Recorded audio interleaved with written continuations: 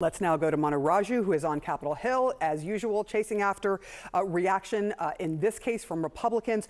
What are you hearing? I know we heard from James Comer, who was trying to explain why this was happening in the first place. What are you hearing there?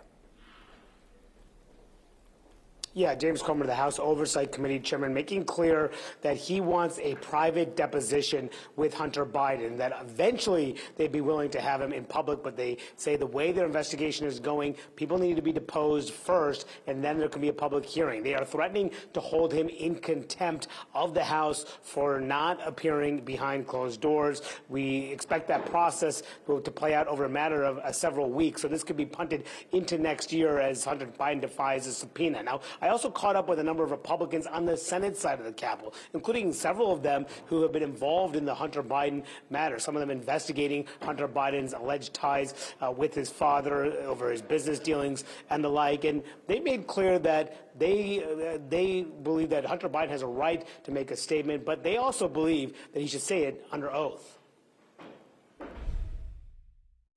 Hunter Biden just made a statement here saying that he has done nothing wrong. Republicans have attacked him, distorted the truth about his family, his president, and his father was not financially involved with his business dealings. He's willing to testify in public. What do you say to him?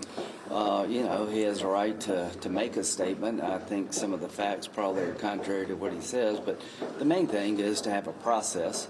He's being indicted. If I were him, I'd be reluctant to say anything. He said that his father was not financially involved in any way with his business. Do you accept that? I'm going to take the same position I've taken since 2019, that all I can say is there's some indication of maybe some compromise with China particularly, but I have no evidence of it, and I'm going to just follow the facts where they are. And the facts haven't taken me to that point where I can say that the president's guilty of anything. Now, this comes as the House is planning to have a vote tonight to authorize an impeachment inquiry into Joe Biden, even as many Republicans will acknowledge they have yet to prove that Joe Biden acted corruptly to aid his son in any way with those overseas business dealings. But Republicans are planning to vote for it, even the ones who are skeptical, because they say they need more power to find the evidence to actually go to court if they have to and the like. So we do expect that vote to happen this evening, but actually getting to the point of impeaching the president, a completely separate matter. A lot of those vulnerable Republicans in particular, ones from swing districts, are uncertain about whether or not they will go to that length to impeach the president, making him just the fourth in American history to go down that route. But at the moment, at least the investigation plans to go ahead as they weigh the next steps with Hunter Biden's defiance of the subpoena as well. Manu Raju, we are in strange and unprecedented times. Thank you so much for all your reporting. Okay. Joining us now is former Republican Congressman and CNN senior political commentator Adam Kinzinger. He also served, of course, on the January 6th Congressional Committee. What did you think of Hunter Biden today? I mean, I thought politically and message-wise, it was a brilliant move. I mean, they have made it clear that they're willing to testify in public. I think Manu in his report said some of the senators were saying, well, it's great, he needs to do it under oath. Well, he can do that under oath in public. He has made it clear. I think his concern is, look, when we go behind closed doors, the Republicans in the House have already made it clear. They've deemed him guilty.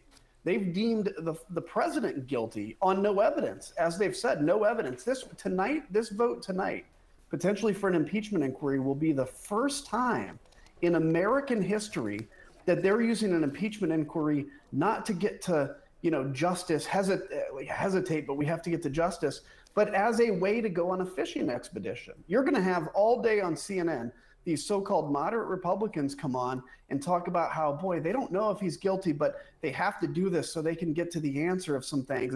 This is the first time in history that will happen. And a lot of them are going to take that approach because they want to satisfy the MAGA base at the moment and vote for the impeachment inquiry while trying to look reasonable and truly like, oh, we're all for justice. This is, look, if you have evidence of the president having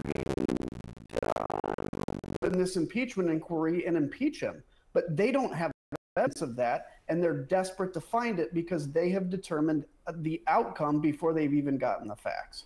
So a couple things on that. We've heard Republicans speak out after Hunter Biden made his comments. They're not happy. They're not going to stop their investigation, as we know.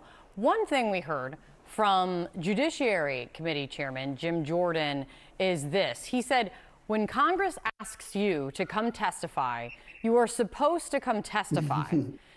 As someone who served on the committee who issued a subpoena to Jim Jordan, which he defied, what are people supposed to take from this?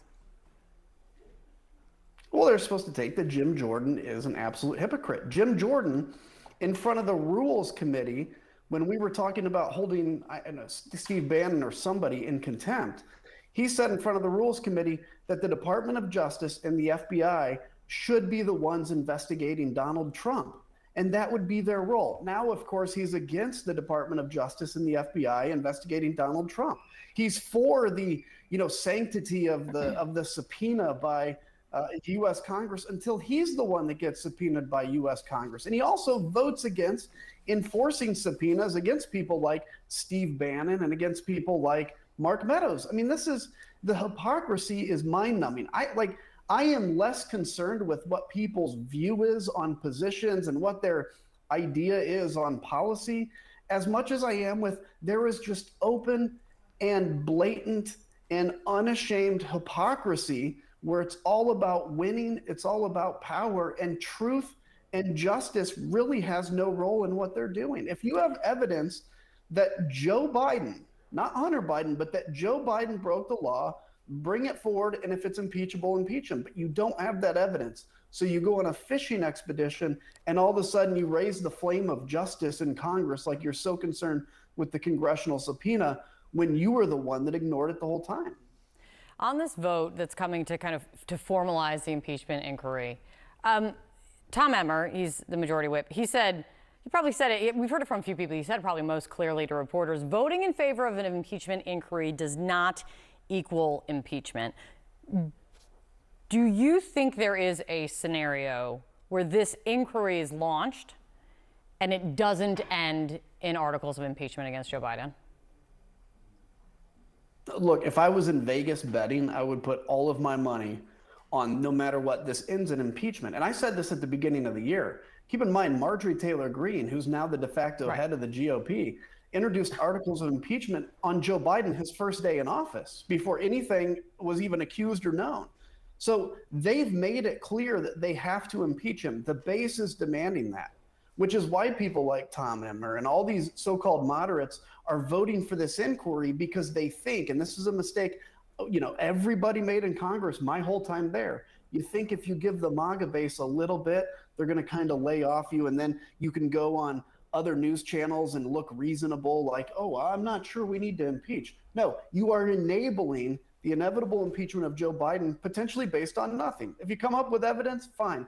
But right now, you don't have that evidence, and you're going to move forward with impeachment. Have no doubt, an impeachment inquiry is the beginning of impeachment. It's not just some, desire to get to the truth. Adam Kinzinger, thanks for jumping on.